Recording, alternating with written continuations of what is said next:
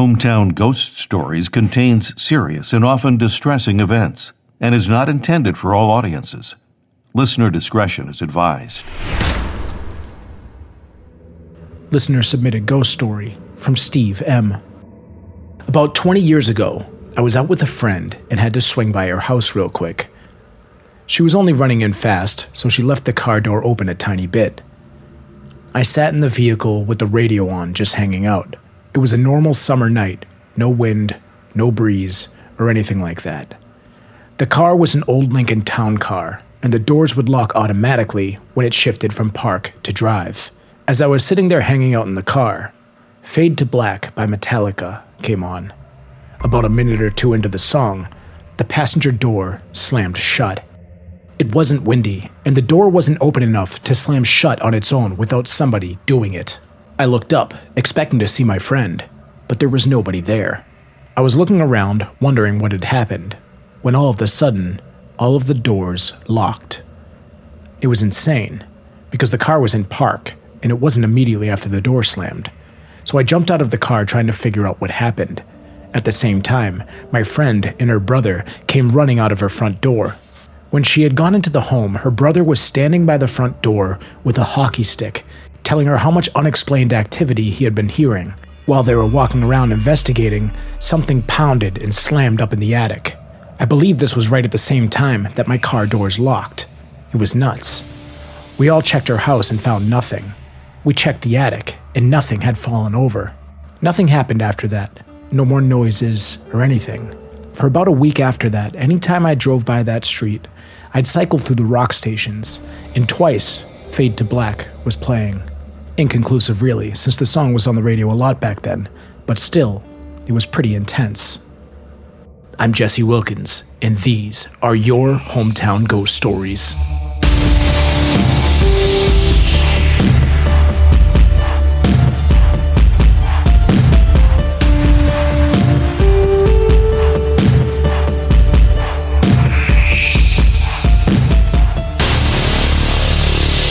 What's going on, everybody? Welcome into Hometown Ghost Stories.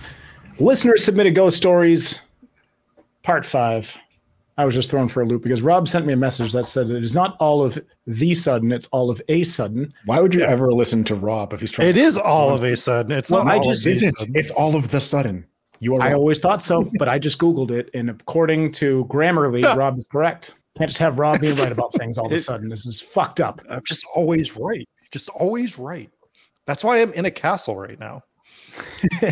For those of you asking about Rob's background, he is literally in a castle in New York. So if his connection is a little wobbly, that's because he's going off hotel Wi-Fi. But it's cool to be in a castle, and that's where he is. So yeah, Rob's in a castle. Me and Dave are in our houses, in our studios, and we are joined by Brent Thomas, who actually lives in a castle. Welcome in, Brent, from the Paranormal Portal.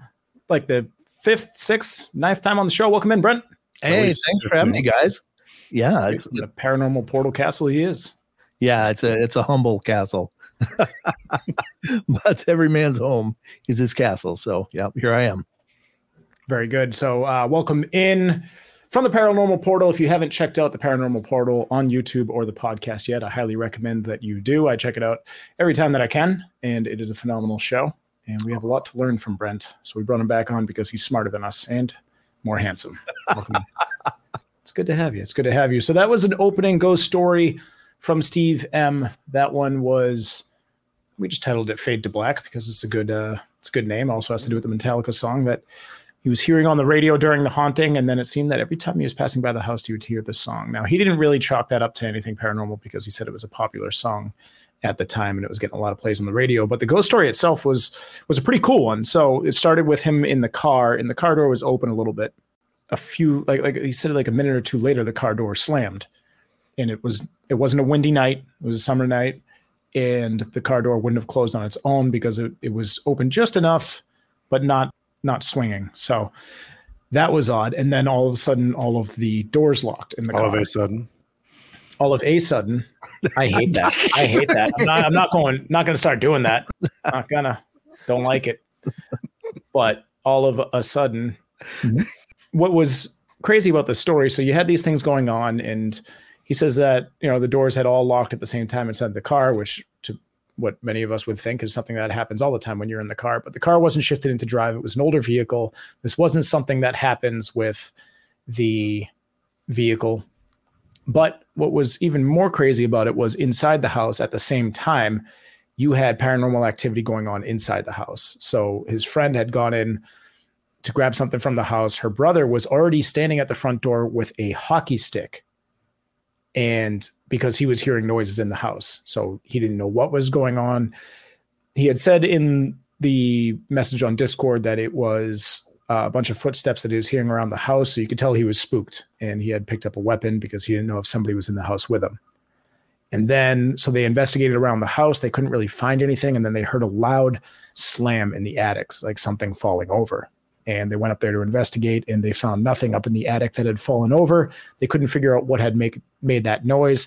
But at the same time that all of this is going on inside the house, outside of the house, something is happening inside the vehicle. And this is a unique story. I hadn't heard one like this where basically inside and outside of the house, things are happening at the same time.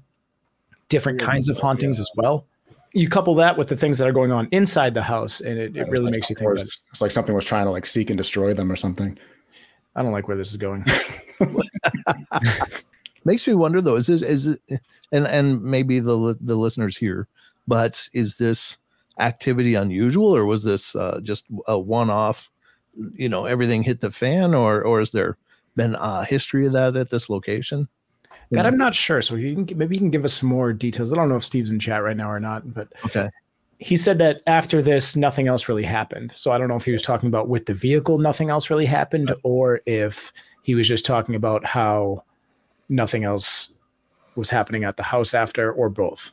So it was a cool story. Oh, is that Steve right there? Oh, there's Steve. Nice. Welcome in, Steve. Thanks for the story. Steve said nothing ever happened with the both of us together. Okay. That's what Steve said, but I wonder what Mama said. Stop it. Shall we hop into the next one? I think we should do it. All right, we're going to hop into one of Rob's stories here. This one is from Trevor R. Let's check it out. I was a student minoring in theater at Bowling Green State University and working in Eva Marie St. Theater.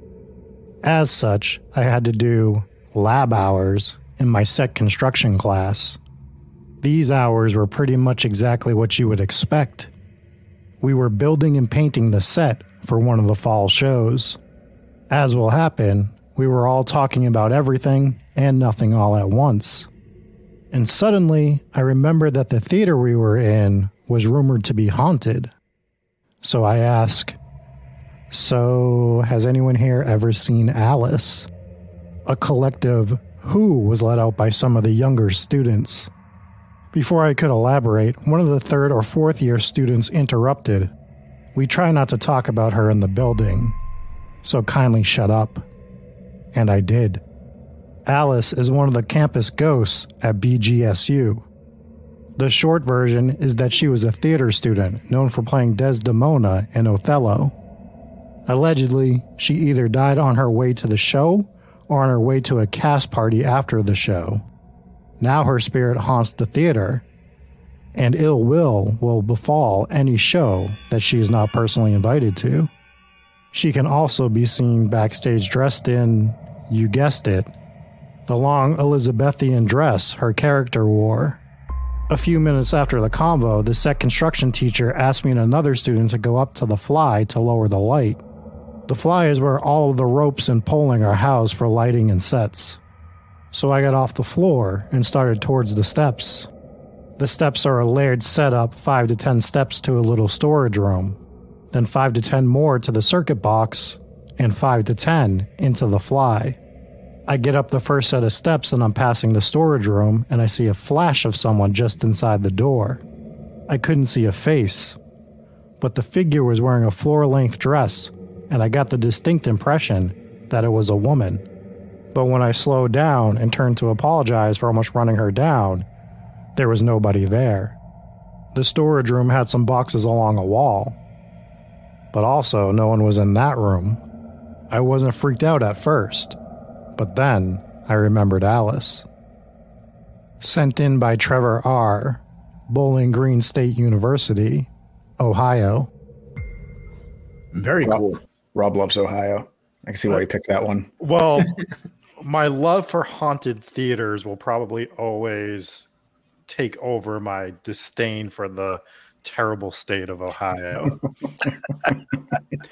Whatever Right. footage you used there was super cool, but man, that cameraman had some balls. That roof looked like it was about to collapse upon his head. I actually looked for some footage of the theater that this was at, but there was no walkthrough footage of it, so I couldn't really like show it. So, anyways, haunted theaters.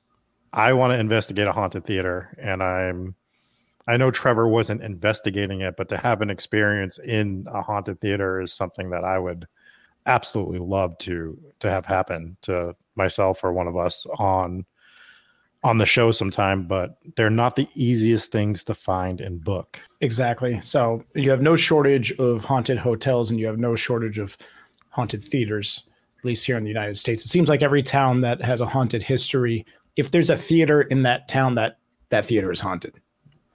Yeah, except the one Dave found in I'm so annoyed. And it looked so haunted up in Rangeley, Maine. I was like, this has to be haunted. I'm going to walk in there and I'm going to say, tell me this place is haunted. And everyone's going to have a ghost story. And they're all like, nope, not haunted. No ghosts here. I was like, come on. That's how you know it's haunted. You have to ask them more aggressively. I thought you learned this. I know. You have to shake them, according to Jesse on all of the tours he's been on. He just grabs the tour guide and shakes them until they start telling him haunted tales. I'll be back up there this winter at some point, so I'll shake somebody down. Tell me. Brent, have you covered any haunted theaters in your travels? I've never investigated any of them, but I've certainly, in the course of the shows, have talked about dozens of them, and it is fascinating. You know, there's certain places that just seem to be hotspots, and some of them make sense, like prisons, hospitals, asylums, but then theaters, and it doesn't seem like with the other ones, it seems to be kind of maybe really negative, painful things, but with theaters, I think they're haunted just because these presences love those places, like they were. Like it's an affectionate kind of thing is what it seems. I think that with theaters, you get performers, and performers like to be center stage, right? I mean, Right. that's what a theater is, to be center stage on.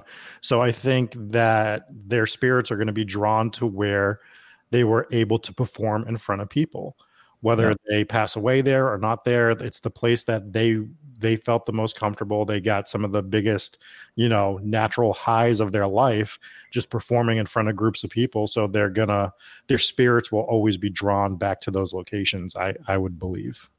Yeah, if you talk about the other locations that you mentioned, whether you have asylums, hospitals, prisons, you get a lot of death in those locations, not just negative energy that floats around. And obviously death can lead to that as well. But in theaters, you don't get as much. You do have an extreme amount of people that seem to fall from the rafters. We get that. Yeah. Yep. And then lighting fixtures falling on dancers and things like that. So certainly deaths do happen at these theaters, but definitely not as much as you get in those other locations. But it still hits like the top 5 when you talk about a haunted city or a haunted town that has some of these locations, whether it's hospitals or prisons or theaters. It just seems to be right up there. You got a theater, it's probably haunted, unless you're in that town that Dave went to. Before they had all like the OSHA regulations and whatnot, these theaters used to burn down all the time too. So that's why you get a lot of haunted theaters. Not only would they burn down, but we've talked about this, as they're burning down, the exits aren't planned out properly. So you're getting log jams, and you're getting a lot of stampede deaths too. We haven't even covered that one yet, but we will at some point. Absolutely. All right, I think we hop into our next one here. So let's hop into one of Dave's. We will go into grandfather clock is one of yours, right? My mother was sick in early December 2020. The house which I live in has antique furniture from past family members. One is my grandmother's hutch, and I have my mom's grandfather's box clock that bongs like a large grandfather clock, which is on my grandmother's hutch. My mom was very close to her grandfather. They called him Pops. I was called by the hospital that my siblings and I needed to make a decision regarding our mom. She was getting worse, and they wanted us to come see her. We all arrived at the hospital and got to spend time with our mom that evening. She was alert and carried conversations with us. We knew our time with her was very short. We all decided to come to my house after our visit. It was around 7:50 p.m. We were sitting at the table talking when my great-grandfather's clock bonged. To let you know, this clock needs to be wound with a key to work it, and it has not been wound for at least 2 years. My sister Anna and I looked at each other in disbelief. Then she said, "Should we call the hospital and check on Mom?" I agreed, so she called the hospital and we talked to her nurse. I asked if there was any way she could put us on speakerphone so my kids could tell their grandma they love her. The nurse took the phone to my mother and we got to talk. Anna, my daughter Kaylin, and I all yelled, "I love you." The nurse asked my mom, "Is that your girls?" And she said yes. I said, "Wait, my son Drew needs to say something." I ran across the room, and as I did, the clock bonged again. We all gasped. I had Drew talk to his grandma. We then hung up with the hospital. The clock never bonged again. My husband noticed what the time on the clock was when it bonged the first time. The next morning, my sister and I were getting ready to go to the hospital to sign papers for hospice to take over care for our mom. The phone rang, and the hospital told us to stay home and that my mom had just passed. Of course, we were all heartbroken. My husband then informed me that the clock ran from the time it first bonged and stopped running after the call from the hospital to tell us that our mom passed. The clock literally started running and keeping time from the first bong to the call from the hospital. We swear, due to the closeness of my mom and her grandfather, that it was our great-grandfather telling us through his clock that he was coming to get my mom and that she is in good hands. Story submitted by Jules. So I didn't realize the story. I just saw in chat Anna said that this was her sister's story. I didn't realize that, Anna. That was an equally creepy and nice story. Every once in a while we get one of these ghost stories where it's a family member checking in on their family or making sure that their family's okay. So I like these for those two reasons. And sorry for your loss, Anna and Jules. But yeah, absolutely. This was a pretty good ghost story. It's a good story, and it's one of the ones that kind of make you feel good. You know, one of those closure type stories. We do get several of those submitted on the listeners submitted stories. So it's good to have stories that aren't always terrifying and about demonic possession and all those ones that are a little bit more juicy, but also you're also dealing with real stories with real people. So I like the element with the clock in this one. I like when ghost stories have something different that sets them apart from every other ghost story that kind of has all the same tropes and go-to things. This one with the box clock was interesting because the clock, you have to wind them or it won't work, like a watch, and it hasn't been wound in 2 years, so the thing just starts making the bong sound all of a sudden out of nowhere. And all of a sudden. I know, I can't. I was saying all of a sudden my whole life. I had no idea.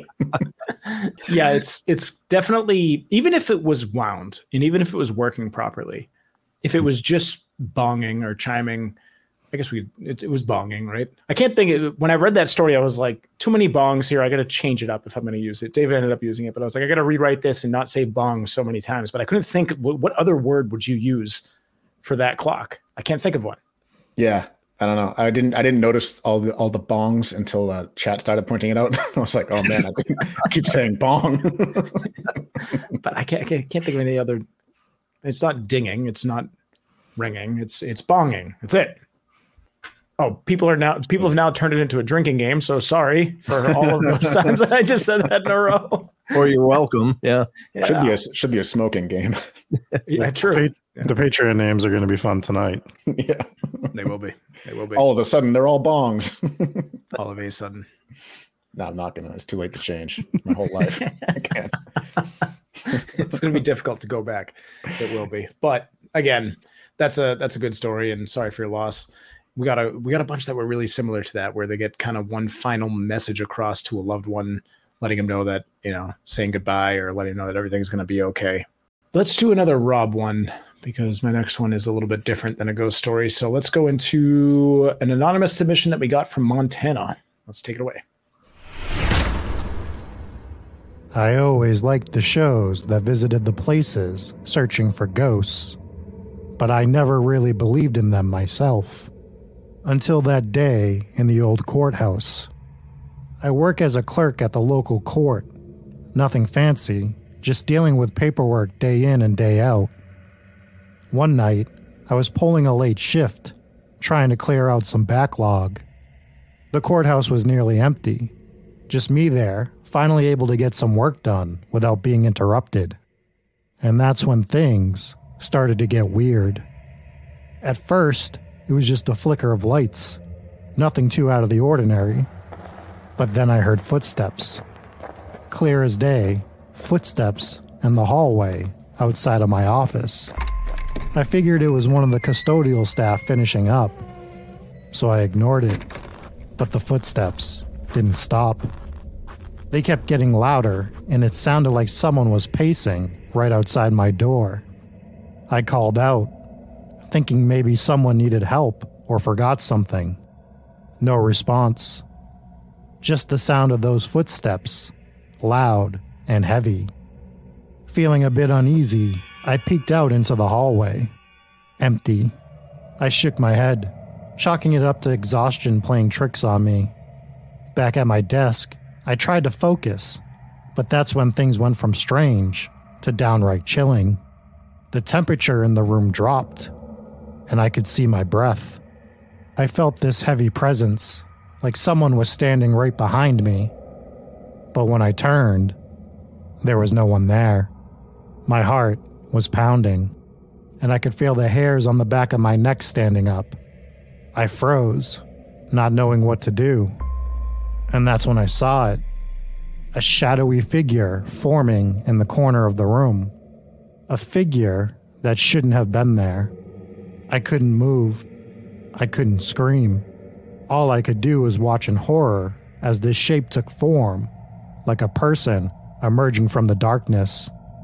It felt like I was standing there forever, but in reality, it was probably just a few seconds before the figure dissipated into thin air. I ran out of there, not looking back until I was outside of the courthouse. I never talked much about that night, fearing people would think I'd lost my mind. But deep down, I know what I experienced was real. I haven't had anything else happen since that night, but I also make it a point to try and never be there alone anymore. And although it was only once, I know there is something haunting that old courthouse. Sent in by Anonymous, Madison County, Montana. That story was terrifying. Yeah. Wow. Yeah. What really drew me to it, though, is there is, like, we talk about tropes, and tropes aren't a bad thing because it's consistency, right? There's the cold, there's the sounds outside, there's the shadow. But what drew me to it is they didn't have another experience there. And they kind of made it a point not to. But the other thing I wanted to bring up with this story is this is what we see in certain professions. We've talked about it with scientists, Dave, but people that are working at a courthouse, they're not going to talk to their colleagues for the most part about the place being haunted because their job is quote unquote serious. So they don't want to be discredited. You see it all the time, especially in, like you were saying, like a courthouse is one, obviously. You see it with scientists for sure. Police officers is another one we see a lot of times. When you see a situation, I always go back to the Vallecas haunting in Spain, where the police officers showed up and they witnessed poltergeist activity, and the fact that they went on the record and made a police report about actual poltergeist activity kind of speaks to its validity, because they're not going to risk their career and their reputation by going on the record and making an official police report saying they witnessed paranormal activity. So yeah, there's certain professions where you have to be grounded in quote unquote reality, and you can't be, we talk about it all the time, but you can't jeopardize your career off of something that you can't explain. You're a police officer. You're supposed to be able to explain what you see. You see all these things happen every day. So you're supposed to come up with some sort of an explanation. You work in a courthouse. That's a very official place. If they think that, you're just speaking nonsense or you're losing your mind, your job could be on the line. And to us, it's not nonsense. To our listeners, or most of them, it's probably not nonsense. But for these folks, it's risky business when you go down that route. We talked about it, especially with like political figures, with different presidents that have seen ghosts in the White House. For a president to go on record and say that they saw a ghost, I mean, hell, today you could be removed from office for it because they'd be like, "Yep, You're crazy. whatever title that is, like file that because he's now losing his mind." So Exactly. Winston Churchill is another one who went on the record talking about ghosts. Yeah, and courthouses also tends to be one of those buildings that does have frequent things happening. And maybe it's because a lot of times they were also where the jail was, or, they were all these historically like one buildings. It did court, had the jail all together. And so maybe it's the whole, jail energy or resonance that pulls in a lot of that negativity. But they do seem to have a lot of activity. There's quite a few of them, and people's lives can change there, obviously. So that's what I was going to bring up. Yeah, you have people that obviously get big, long sentences, and there's other courthouses where they would hang people right outside. So, right. Good and point. Some of them have a jail downstairs. I think the one in Middleborough had a jail downstairs, or it was formerly a jail or whatever. So there's definitely a whole lot of things that can happen in those places. And Brodad actually brings up a good point. He says, I'm guessing Anonymous still has a job at the courthouse. As far as I know, when the story was sent in, they do, because they made it a point to say that they do not. Their main thing is they try not to stay there late anymore, right? They try to make sure they're not the only one in the building, so they don't have to experience it again. They've had no other experiences, but they're actively trying to not have other experiences as well. Mm-hmm. So we'll leave them anonymous, but we're going to bring up our brand new HTGS multiple choice board where you get to pick between two people and decide which one it is. No, I'm just kidding. We're not. So, is it this person from Montana or is it this person that's from New Hampshire? No, we won't do that. Obviously, anybody that wants to remain anonymous with these ghost stories, just let us know. And if you don't want to post it in the public Discord chat, obviously that's not very anonymous of you. So you can always just email it to us or message us and we will keep it anonymous. And even if you don't want your story shared on this podcast, but feel like reaching out to either share your story with someone or ask for advice or whatever, you can send those in. I don't know what kind of advice we can really give, but we do deal with a lot of these stories. We're not exorcists. We don't work with the church, so we can't really do too much, but we'd love to hear them. And obviously if there's anything we can do, we will do so, or we'll just forward it over to Brent, who will fix all of your problems. Why do you think I'm at this castle? I'm here to exercise it. Well, we know you're not there to exercise, so you might as well do that. Brent told me I was looking great before the show. That's true. That's true. Okay, so before we jump into this one's a little bit different. And I wanted to bring up this. So we don't normally talk about UFOs and aliens. We have mentioned it a few times on the show, especially in the Bridgewater Triangle episode where we did discuss some extraterrestrial activity, cryptids, things like that. Brent, is that something that you dive in? I know I've seen some animations that talk about some cryptids. I know you guys have discussed Sasquatch or Bigfoot quite a bit. Oh, sure. Yeah. I mean, I discuss the whole spectrum of things. So we do a lot of alien stuff, not as much, but it's something that I'm definitely gearing towards more now. I've seen a saucer with my own eyes, so it's definitely a part of my personal manuscript, I guess, of the paranormal. But it's a big, huge topic, though. You have a tendency to mention really cool stories and then not tell us about them. We're gonna have to go ahead and tell us about this after the video. We'll play the video, and then okay. I do want to hear that story. Big shout out to Jeannie R gifting 20 Hometown Ghost Stories memberships in YouTube. Thank you so much, Jeannie. Woo. You have a special place in all of our hearts. Thank you so much. So, without further ado, let's talk about aliens. I should start off by saying that my whole life I have had run-ins with aliens. It seems that they are following my bloodline. Nothing shocks me anymore. I recently moved to another part of the state about 6 months ago from Arkansas, and I haven't had any encounters since I left. But before I left, I did have one significant run-in. I was exhausted from packing for our big move and decided that I would take a nap before doing any more. I walked to my room, but before I knew it, I was walking back out of my room, and to my surprise, an alien was sitting casually on my couch. He was wearing long jean shorts, a white t-shirt, and intensely watching my television. He was completely not acknowledging me as he sipped on a can of Coca-Cola through a straw. Me, completely unafraid but dumbfounded, said, "Excuse me, can I help you with something?" He continued to sip on the can of Coke and watching TV. He said, "You need to tell them I said, "What?" He took his eyes away from the TV and put the Coke down, sat up, and looked at me dead in the eyes. Once again, he said, "You need to tell them." "Tell them what?" I asked again. "You need to tell them this is God's planet." I wasn't sure what to do with that message and still have no idea to this day, but I keep getting signs. For example, the other day, my original note that I wrote with a quote that said, "This is God's planet," was lying on my driver's seat when I went to get in. How it got there after 6 months, I have no idea. Listener submitted story from Adrian E. We have aliens. It's the jorts, I'm telling you. This felt like a Coca-Cola Super Bowl commercial. Buy the product. A little bit. Wow. The story is nuts. So if it's true, and we encourage all of our listeners who submit only true paranormal experiences, that is fucking nuts, man. So you have an alien sitting on your couch, probably drinking your Coca-Cola.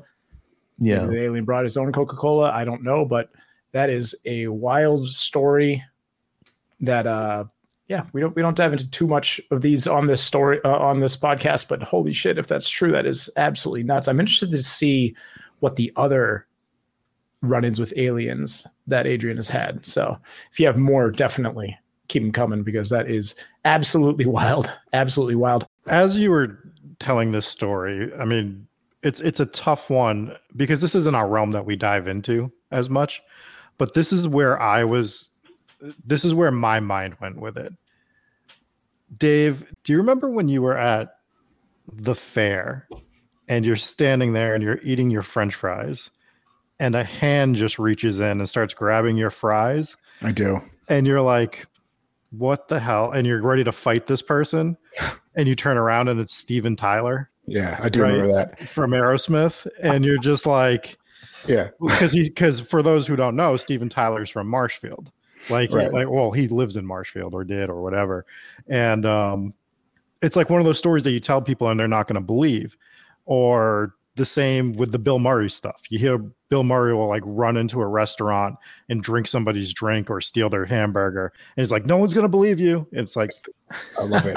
It's one of my favorite things Bill Murray does. Yeah. So it's that, but it's like, if this alien story is real, like what a perfect way to do it, just to do the craziest shit so that no one believes the person that tells the story.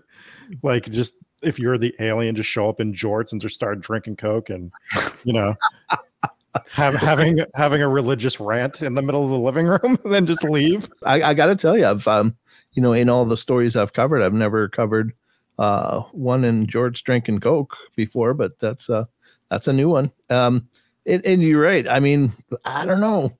These things sometimes they are kind of on the border of almost like an altered state.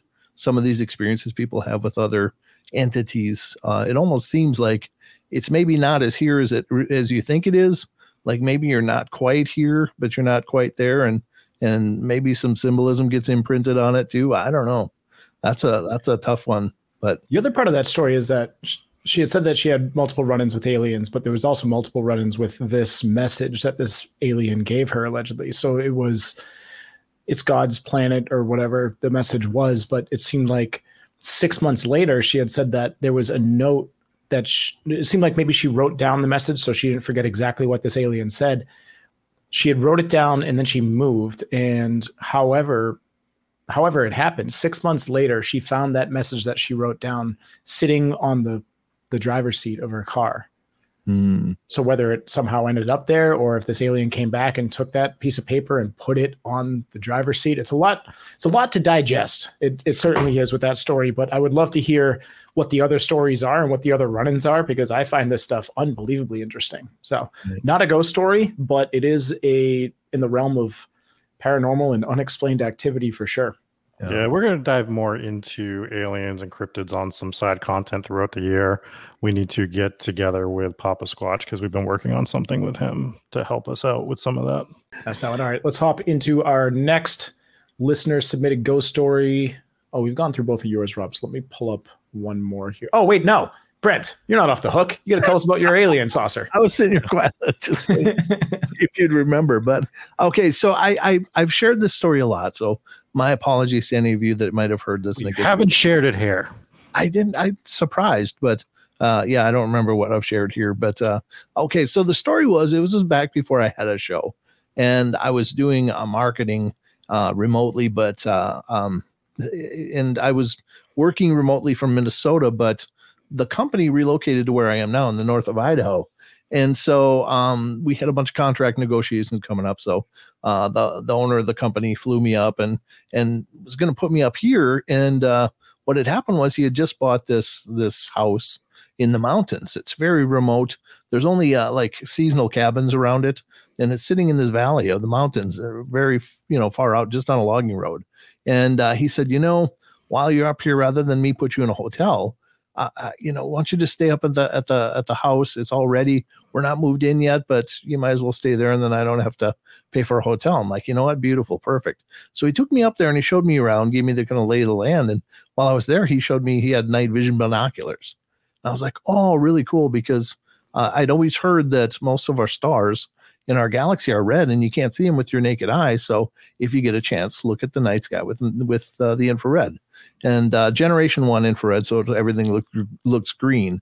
But I went through the day's meetings, and then the end of the day, I went up by myself back up into the mountain and got up to the house, and it was real dark, beautiful, clear nights, a little bit of a sliver moon, but it's not a lot. But when you're out away from the noise pollution, the normal night sky is much more radiant and ambient than you think. So it looked beautiful out there, and you can kind of see, generally speaking.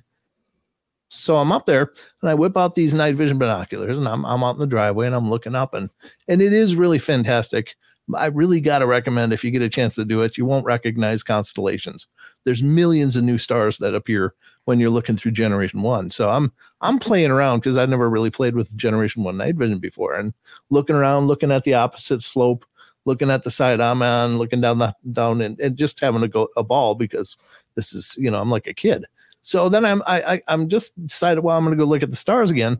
So I got the binoculars and I'm going to pan up. I pan up this maybe ponderosa pine, maybe some kind of spruce. I don't know my trees real well, but it was just right there. And I pan up, and about 30 feet above this tree is, no kidding, a flying saucer sitting there. And this is about 150 yards away from me, or 200 yards maybe, but it's just sitting there, absolutely silent, hovering. And it's the interesting thing is when you think of flying saucer, you think of the two dishes that come together and kind of form a point, but it wasn't like that. It had a gap in between them where there's these panels, and they were lighting like a marquee light, like the chasing lights around like a movie theater, and it was going around. I'm like, oh my God, this is amazing. There's a saucer just sitting there up here in the mountains. And I'm looking at it. I'm like, oh my God, I got to see this with my own eyes.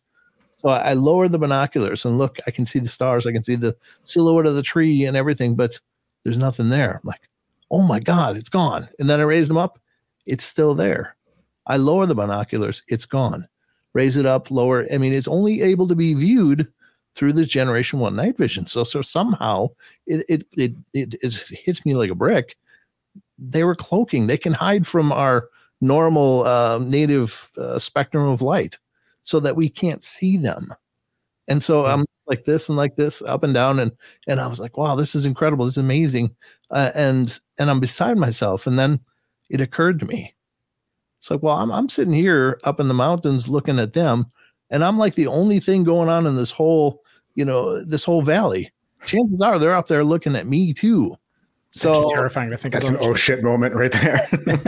Yeah, I didn't feel I had a hankering for any probing that night, so I decided it was a good time to go inside. So I packed it up and went inside, locked the doors, like paced for hours, looking around, waiting to see if a little ship will set down, and that was it. That was the night, and I did.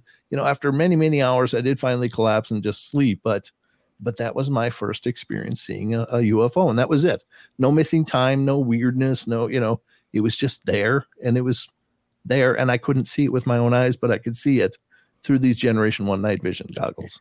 I've always wondered if the government and the military have technology that they don't share with the public that we just don't know about. Sure. I whether wonder. it's. Well, I mean, I'm sure they do, but I wonder if that's where people, because there's so many different people seeing these things. I think it's unlikely it's aliens, but I think it's definitely possible that that the government has technology that people sometimes catch glimpses of. well, I think it was the former operator or the former boss of Skunk Works. I think that's right. I might be attributing it to the wrong person, but he said publicly, "We now have the technology to bring ET home," and that's a pretty bold statement, considering we're still kind of lobbing bottle rockets at the moon and stuff. I mean, Right. our technology hasn't changed that much in the space programs that we're familiar with, but to make a statement like we could bring ET home, that's a huge statement. I just like to think that as Brent's raising his goggles up and down, there's two aliens like panicking in their spaceship in their jorts, drinking their soda. Like, how in the world is this guy seeing us? Yeah, exactly.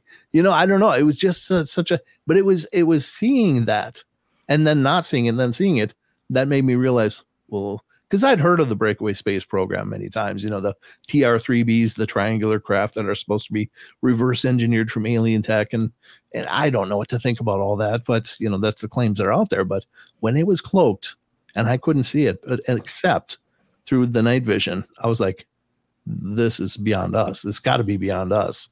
So I don't know. Well, I mean, these sightings have been happening for decades, and up until 2 years ago, everyone's like, you're a tinfoil hat wearing maniac. Yeah. And there's one right there.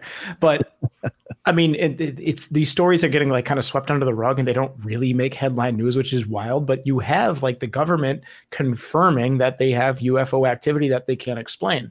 And Right. maybe it drops the same week that some sort of rough political news is coming out. So everyone's like, oh, they're just trying to hide us from this big news story that they don't want people to hear about. That's usually the go-to take on it. And basically Joe Rogan is the only one that's talking about this stuff. I mean, I'm sure other shows are, I'm sure, we are right now and other people are, but media wise, you don't really see a lot of it in the news, but the government is releasing documents that's literally saying that UFOs are real and that the Air Force and all these different military branches are releasing footage that they cannot explain, and pilots are going on record saying that these things were doing things that none of their aircraft could have done, even the advanced technology that the government has. And it's all but confirmed, and everyone's still like, no, you're still crazy. But it's out Crazy, there, right? and it's verified. So it's nuts. So It is any crazy. of these things are possible, and you can't discount any story, no matter how wild it sounds, because I mean, if you're going to make up a story, you're not going to make up a story that sounds, as crazy as an alien in jorts it sounds. But if that's your experience, that's your experience. And, we're not here to discount that. We're here to tell these stories. And I love that story. So, Story of the night's my favorite one. absolutely. So Adrian, if you have any other experiences, feel free to share all of them, because I am all about the alien story. She's in It's chat right absolutely now. So yes, thank you for sharing. Awesome. Yeah, Hell yeah. very cool. Cool. So any other UFO sightings since then, or is that the only one you've had? When I got done on that trip, I went home and went on Amazon and ordered a pair of those goggles. And well, they're actually binoculars. They're like 4 power, 5 power. But I did get some, and I spent many a night looking at the night sky. The only thing I regret about them is they have no way to record. So whatever you're seeing, it's a personal experience. You can't preserve it through the mechanics of this thing. But what I did do is I rigged up a GoPro knockoff, like a Panasonic knockoff of a GoPro, into one of the eyepieces. And I'm out there, kind of like, using it with one eye and trying to aim in on stuff. And I've caught some weird stuff, but nothing as profound as that.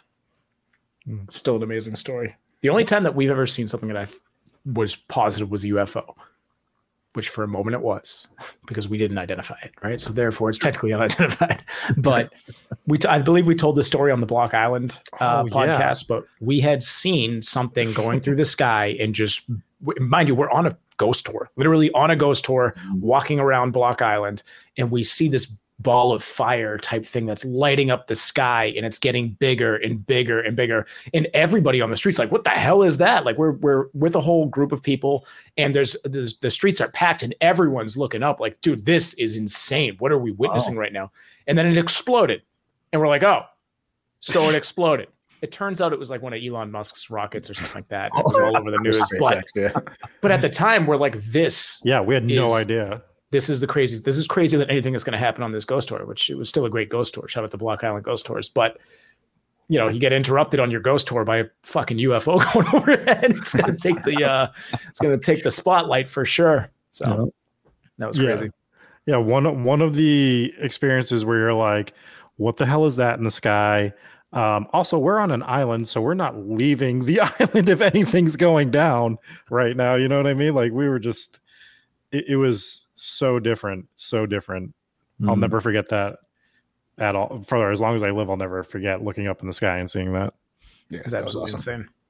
All right, let's hop into our next listener submitted ghost story. This one is Crown Point, Indiana. Is that the one that we're doing? Okay, very good. Let's hop in. Who's this one from? Andrew P. Andrew P. All right, let's jump into it. Crown Point, Indiana, July 2023. I've always been interested in the paranormal. There's something about the unknown that really draws my attention, no matter how weird or scary.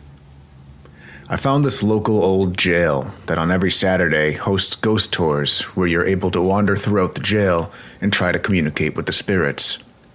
The times were from 10:30 p.m. to 3 o'clock a.m. It is believed to be one of the most haunted places in the state. From the outside, it doesn't seem like much.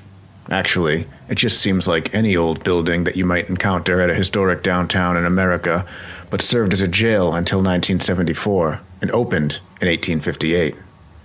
The original story is very long, so I'll keep it to a particular experience that I had at the jail that was even too much for me. The jail itself was pitch black. The cells were old and falling apart, with paint chipping and tons of debris that had fallen from the ceiling. It was as if no one ever owned the building. It just looked completely untouched. After a few hours of wandering through the jail, I tagged up with these paranormal investigators. We eventually found our way to the death row section, where the other investigators were interested in contacting this particular woman. After a few minutes of asking questions and not getting anything, we decided to wrap up and check out a different part of the jail. We headed out of her cell and started walking down the hallway when one of the investigators told us to stop and look straight ahead. The jail was almost pitch black, but once I adjusted my eyes, I could distinctly make out a dark shadow of what appeared to be a woman peering over the corner, looking right at us. It just sat there for what seemed like several minutes, looking at us, as if she was curious as to why we were there. I was in pure fear. I couldn't believe what I was seeing on what I thought would be a quiet night. Safe to say, I haven't been back since. Story sent in by Andrew P. Andrew P. always coming in with some legendary ghost stories. That one particularly creepy. Great images that you used there, Dave. That was a wild story. Yeah, this one was scary, and Andrew confirmed that I got the location right with those images that I used. I found the Crow Point jail, so that what he was describing was actually pretty accurate according to the pictures. The place just looks like it's falling apart, hasn't been used since the 70s, so you get that creepy atmosphere, and then you're in a haunted location that's known to be haunted, and you see an actual silhouette of a human, which is pretty indistinguishable. You can't, what else could it be? You're in your bedroom at night. It could be a pile of laundry, but you're in an empty prison and there's something peering around the corner from you. That's alarming. It's always good when it's not just one person seeing it, because you've linked up with a paranormal group and they're like, look at that. And I don't know how many people you were with there. I know Andrew's in chat right now, so let us know. How many people saw that ghostly figure? And that's terrifying. You get one that's kind of like peeking around a corner looking at you. Very scary stuff. Very scary. And yeah, while we're waiting to get that answer, Brent, how many times have you been to prison? Actually, I used to work in a prison, so a lot.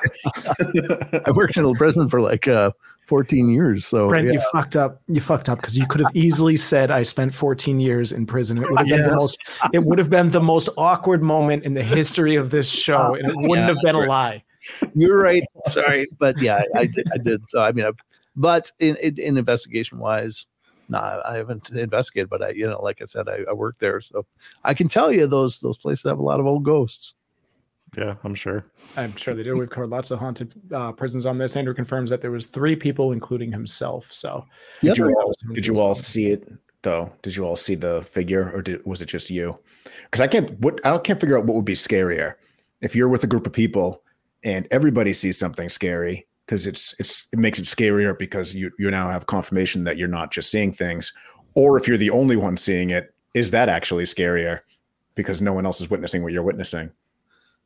Another thing that popped up in this story that really perked my ears was and I've heard of this from other investigators, and I don't really understand it, but they talk about being in a pitch black space or very, very dark space. And yet there are some entities that appear darker than that. And it's hard to understand. If you have no light and you're in a space, what does that mean to look and be able to actually see something that is darker than the pitch black moving around, and how either impressive or shocking that would be? That's pretty incredible. Well, not necessarily the same thing, but you kind of described the basement in Rainham during the Bridgewater Triangle episode as being like darker than dark. Mm-hmm. So, but to see something in a pitch black room that's even darker than what you're looking at, that's obviously concerning. And again, Andrew confirmed that they all saw it.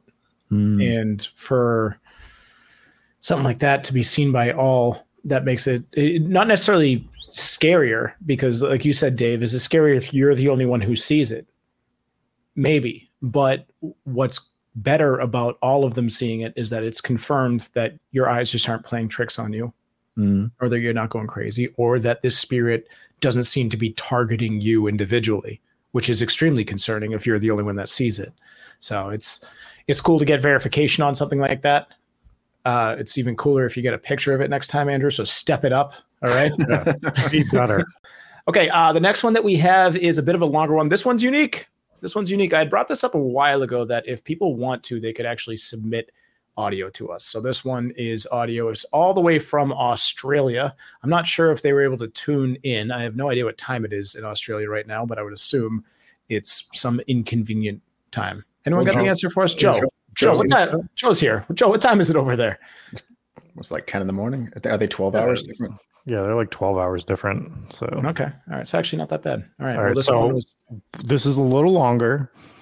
This gives the 4 of us the opportunity to get in character. And when we come back from this video, we're all going to be speaking in Australian accents. There's not a video, right? There is a video. Oh, I put in some work. So all right. I'm excited for this one. This one is amazing. Andrew says it should be 1 p.m. over there. And Joe says 2 p.m. But it is a big country, so I don't know how the time zones work over there. But just like they work here. Perhaps both. They literally work like they work here. Well, obviously, but I don't know how many time zones there are over there.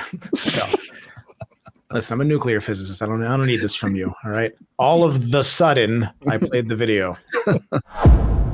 Listener submitted ghost story. Stan Yanikopoulos, Adelaide, South Australia. I was with 3 gentlemen. One was called Don, one was called John, and myself. We were bored. We were sitting in a cafe in Adelaide here in South Australia a few years back, and I said to him, you know what, let's go to a place called Waterfall Gully. So John goes, okay. He's the one that sat in the back. I was the passenger, and Don was the driver. He was the younger one. So we started going up there. It was windy roads and pretty dark. So as we got up there, I just had this feeling in me, but I didn't know what it was. So as we were going up there, it's like a French Charlotte kiosk or cafe, and it had like ornate bricks that went up and back and down. Now, as I was going, I had a glass with my eye and I saw something in black, right? I looked at Don and John, then I looked again, I looked up.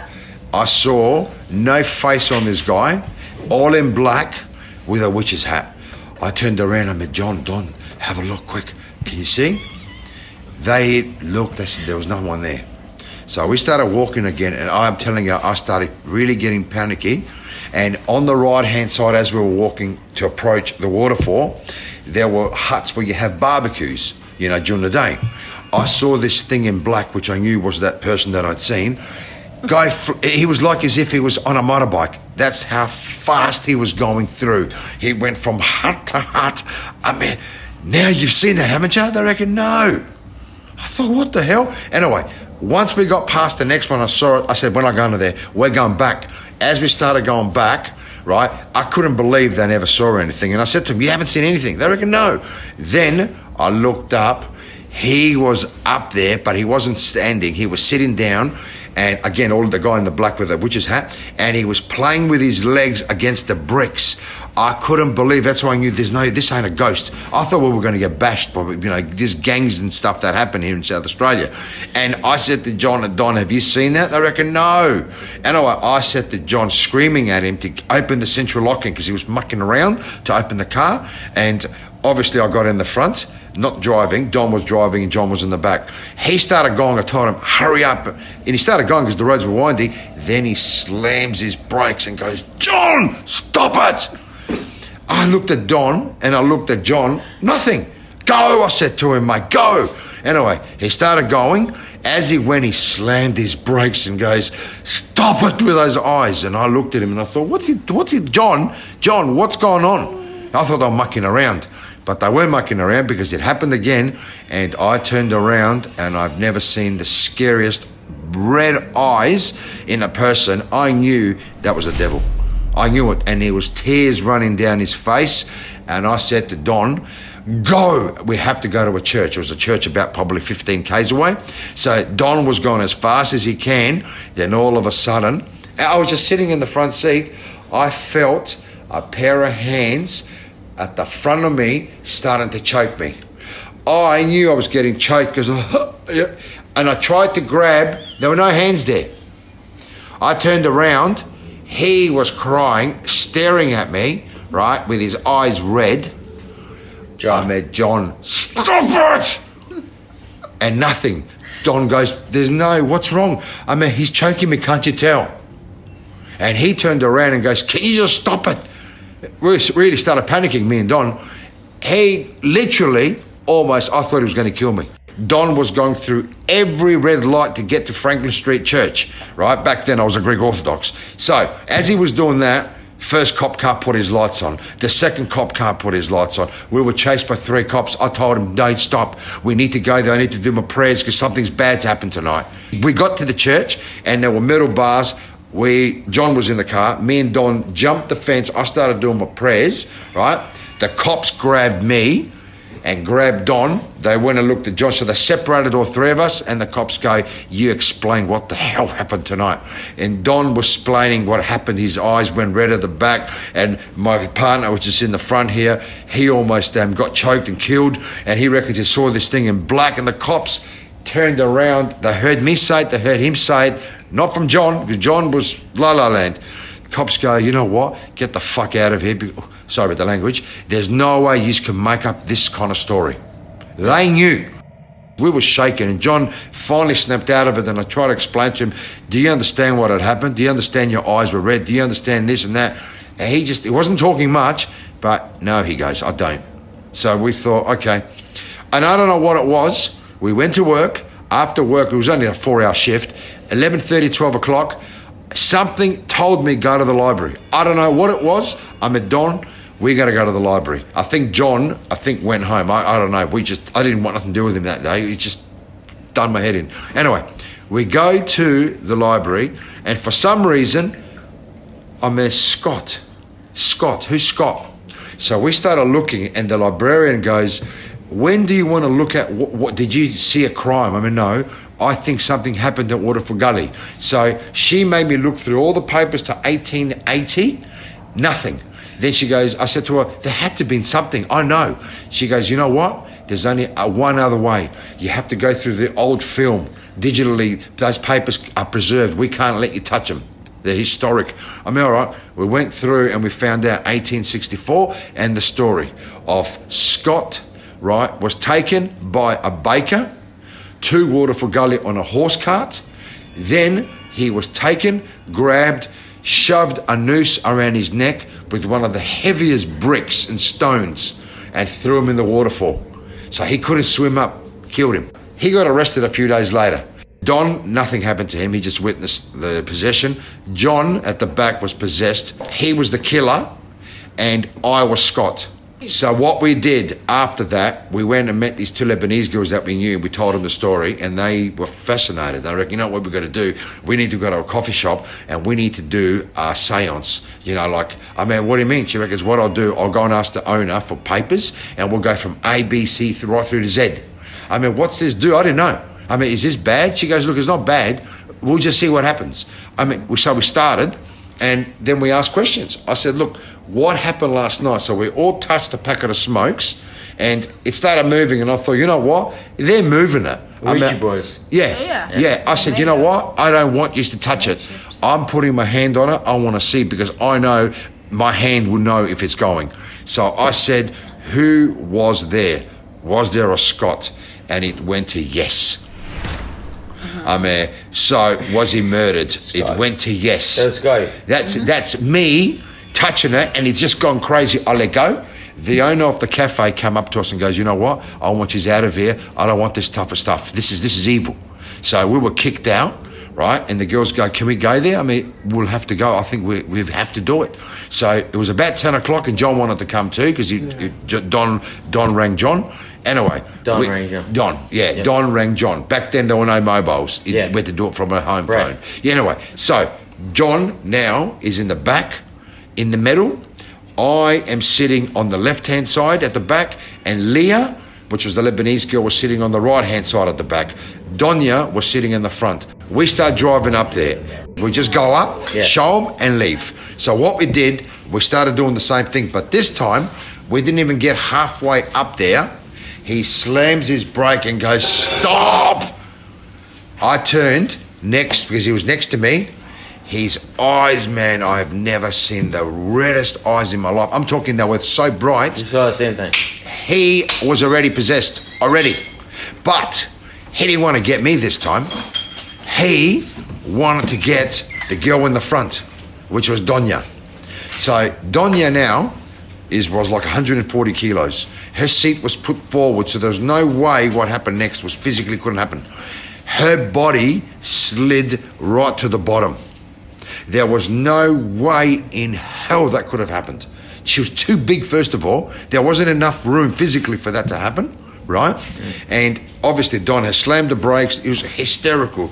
John was crying, obviously being possessed. Leah was freaking out, wanted to go home because this was just too much for her, right? All I remember was I reached to see if she was all right. I didn't get out because I was scared, and I just saw, this is pitch black dark, both my arms lit up white. I've never seen them glow, and that's what I think, the hand of God, I don't know, angel. She died, and because I touched her, she lived. And we said, no more, go back. We didn't go. This possession was still in him. We took him home, right? I never saw him for a few months because I knew, I remember my mum saying to me also a few days later, something's wrong with you. Did you bring something evil in the home? So she made all these prayers, and she made me throw something that she made from Greek religion away from the house. In other words, take the spirit away. Yeah. And now that is an authentic story. It was backed by facts from the advertiser. It wasn't just them that were killed there. There was also a policeman rescuing a little baby. He rescued the baby. The policeman was on fire, and that policeman apparently roams the hills, and you can see him in balls of fire. I never saw that. That's another story that I heard, and it's a true story. I've been back since, I won't lie. When we went back there, I got halfway past the kiosk. I didn't see any black person in witches' hats, but when we stopped and we were about to go to the waterfall, we all stopped, and this is about 10 o'clock at night, a little boy started talking. I turned around and I said to Jack, stop. I didn't say anything. I mean, stop it, because you know what's happened. I told him the story. And we started walking again, and this time I felt little hands push me on my back. I turned around to Mum, thinking that she had done it. It wasn't her. We got in the car and left, man. This place was just, there's spirits all over that place. I wasn't a believer. until I experienced what I experienced. 3 men, young men, just wasting time to go to work in the morning. Who would have expected we were going to get possessed? Who expected this was going to happen to us? Wasn't made up, not scripted, true facts. Even the police, like I said earlier, like my daughter just said, no way you could have made this story up to get away. All 3 of you say the exact same story. Yeah. So, to me, I will never forget it. I've said this story to many people over the years, and how many people have just agreed because they know they've experienced similar because of Scotty, the killer. Once he chooses who he wants to possess, they have no control of their body. And that was the scariest part. Yeah. But evil's evil. It doesn't matter. Evil will still... Look, what it is, because I've seen it, it's like I've welcomed them. And like my wife always said, you don't do that because if I go up there again, something will happen. It rattled us for years and still rattles me. Yes, I like to talk about the story. But end of the day, right, what I saw was evil. I saw him. That's why I think I welcomed him into my life, right? I welcomed him into the car. My mate John has always been into demons and stuff, We used to talk about a lot of that stuff. That's why he got possessed by the bad one. And he was easy to possess. Don, because he was innocent, pure and young, believes in God, and so do I, obviously, but that's why nothing happened to him. But he did experience, he said, the worst feeling of his life, seeing that red eyes. I'm talking, don't look at just like red eyes because you're tired. You're dark and all of a sudden it's like someone's put red globes in his eyes. And the crying. Never, ever have I experienced that. And the worst was when I was getting choked, and choked by no hands, but I told the police officers, have I got marks on my neck? He said, yes. End of the day, there's going to be believers, there's going to be non-believers. I've experienced a few things over the years, but that is something that I don't care what anyone says, it happened. So thank you all for listening. All right, so that's a wild story. A lot of layers there. It's a long one, but that was sent to us from Australia. So big shout out to Stan for recording that story and sending it over. And I believe Connor, who recorded the conversation in Australia. And then and sent that one over to Captain McSlugs, who works with Connor. So that's how the story got running around to us. But yeah, that story was great. Oh, I forgot. Shit. Good job, Brent. This is why we have you on the show. Yeah. So this one reminds me of that Ed and Lorraine Warren case. We covered it in the Dark Mysteries episode, where it was the story of Bill Ramsey over in England back in, I think, the 70s or 80s, where he thought he was a werewolf. They ended up finding out he was actually possessed by a demon. But there was that one scene where they're all in the car, and as he had the red eyes and he just starts acting all possessed and attacking his friends in the car. That kind of felt like that, because you talk about demonic possessions, and the Catholic Church has like very strict guidelines for what constitutes a demonic possession.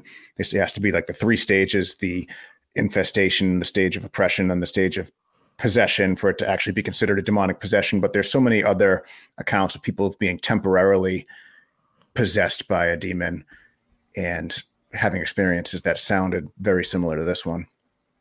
Yeah, it could be made into a movie with all the layers that kind of went down on it, but it seems like the most intense experience was their first experience. But then when they decided to pack up and go back, it seems like they almost ran into something equally as dangerous. So very scary stuff. And it's a scary story overall. But what I love about the story is, as he's telling it, you could hear you listen to people tell stories and you can tell he 100% is telling you what happened to him. It's not like he's sitting there making up a story on the fly or whatever. Like just the confidence in the way he's telling it, and just the mental recollection of the way that he delivered this entire thing is how like this is what happened to him. This is what he remembers. And what a wild ride that story is. So big shout out to Stan for sending that in. And thank you guys. That's a long one. It was the first ever listener submitted ghost story. Yes, cool. It was. So if you have a story and you have the means to record it, you're welcome to send it in that way, and any other way that you want to do it. But part 6 will be coming up eventually. So get those stories in, send them over, keep sending them over. And if it's been a while since you sent your story, feel free to resubmit it because these things do get lost in the shuffle. So shout out for pronouncing that last name. Thank you. I've been studying Greek for about a year. I haven't made much progress, but I asked the wife, I was like, how do I say this? And she said it like that. So I said it like that. And I probably still butchered it, but we got as close as we could. A lot closer than I would have come. Yeah. Anyways, I think that'll pretty much wrap it up. Brent, thank you so much for joining us again. Always a legend. Oh, thanks, guys. It's awesome to be here with you guys. It's, I feel like I've known you guys forever. I mean, it's just really easy to hang out with you all. So thanks for having me back. Always a pleasure to have you. Shout out to our patrons. For our VIPs, we have Dave D, we have Kate and Steve M, Blazora, Lost in Colorado Mountains. We have Joseph S, Glitter Tees Cammy from Washington, Dakota G. We have Nick, we have Donnie N, we have Inspires Gaming, Allison V, Robert H, Hometown Ghost Stories loves Ohio. We have Jort wearing, cola sipping, evangelizing alien. We have Demon King and Mom and Pops W and Lisa J. Those are our VIPs for the Warren's Wards. We have Nefarious Chad Poles, Jeanette. We have Wahini Pirate, I Hate Rob. We have Eugene M. We have Siobhan Not Sharon, Kath Q, Liz Young, DC, Chris Connolly, LBPS Founder, Next HTGS Guest. We have the other Rachel B, Sarah C. We have Stitch Kitten, Ambi Rose, Janice G, Masturbation Bacon. We have Lily, Rachel B, Dave's Tiny Porcelain Hands with Unseen Doll Lips. We have Cody G. We have the Sydney B. Papa Squatch. We have Mike, the epitome of mischievous nuclear herbs Blake. Yes, I pronounced it that way on purpose. All of a sudden. We have Jake V. We have Bongs, Aliens, and Jorts, and Tinfoil Hats. Oh my, Steph A. Thank you so much for being part of the Warren's Wards. And lastly, but not leastly, kind of leastly, because it is the lowest tier, but we have our Ghost Pirate Mafia, Angel F. We have Monstrous Mom 04. We have Reed M. Lacey, Shannon K. We have Allie, Dark Snark. We have the only terrifying thing about this episode is Rob's face. Wow, this person's awesome. We have one of Ghost Rob's Yeeted Orphans. We have Megan S. We also have Morgan S. We have Alien trying to yeet thoughts to Dave but denied. We have Ghost Stories of the Paranormal Podcast. Yes. Oh, that's why it was denied. There we go. Perfect.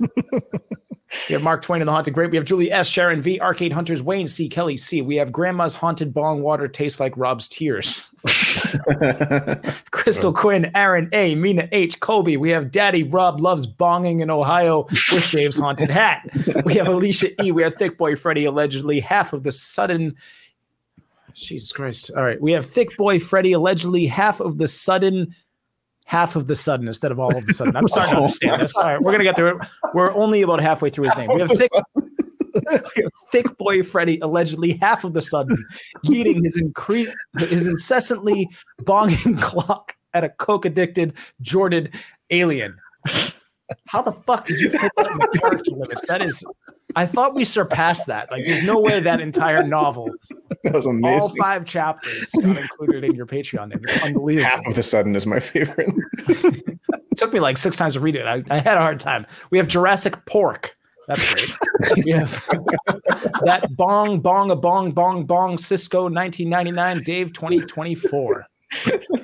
Sam from Nepal. We have Joe R. Nagatu Kangaroo.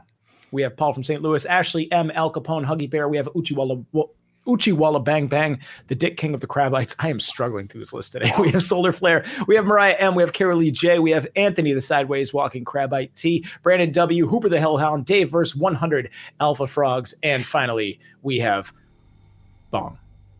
You've had a soundboard this whole time and you haven't been using it the whole show.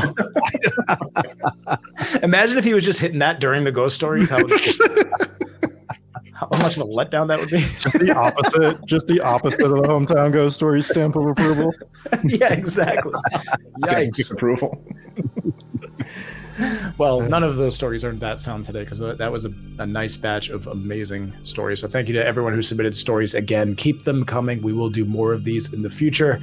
Thank you all for tuning in. Thanks again to Brent. Make sure you go follow him. Subscribe to his YouTube channel. Listen to his podcast. It is one of a kind and it's amazing. So make sure you do that. His links are in the show notes down below. And anything else, gentlemen? That's going to do it for me. All right. This Friday we'll review The Thing from 2011. So not the 1982 version that we just reviewed, but the prequel that came out in 2011, so be sure to keep an eye out for that. Subscribe to the HTGS Reviews channel. That is where we do our reviews now. And yeah, I think that'll pretty much be it. We'll be back in the regular swing of things with another regular episode next week. We'll see you guys then. Thank you so much. See you next time.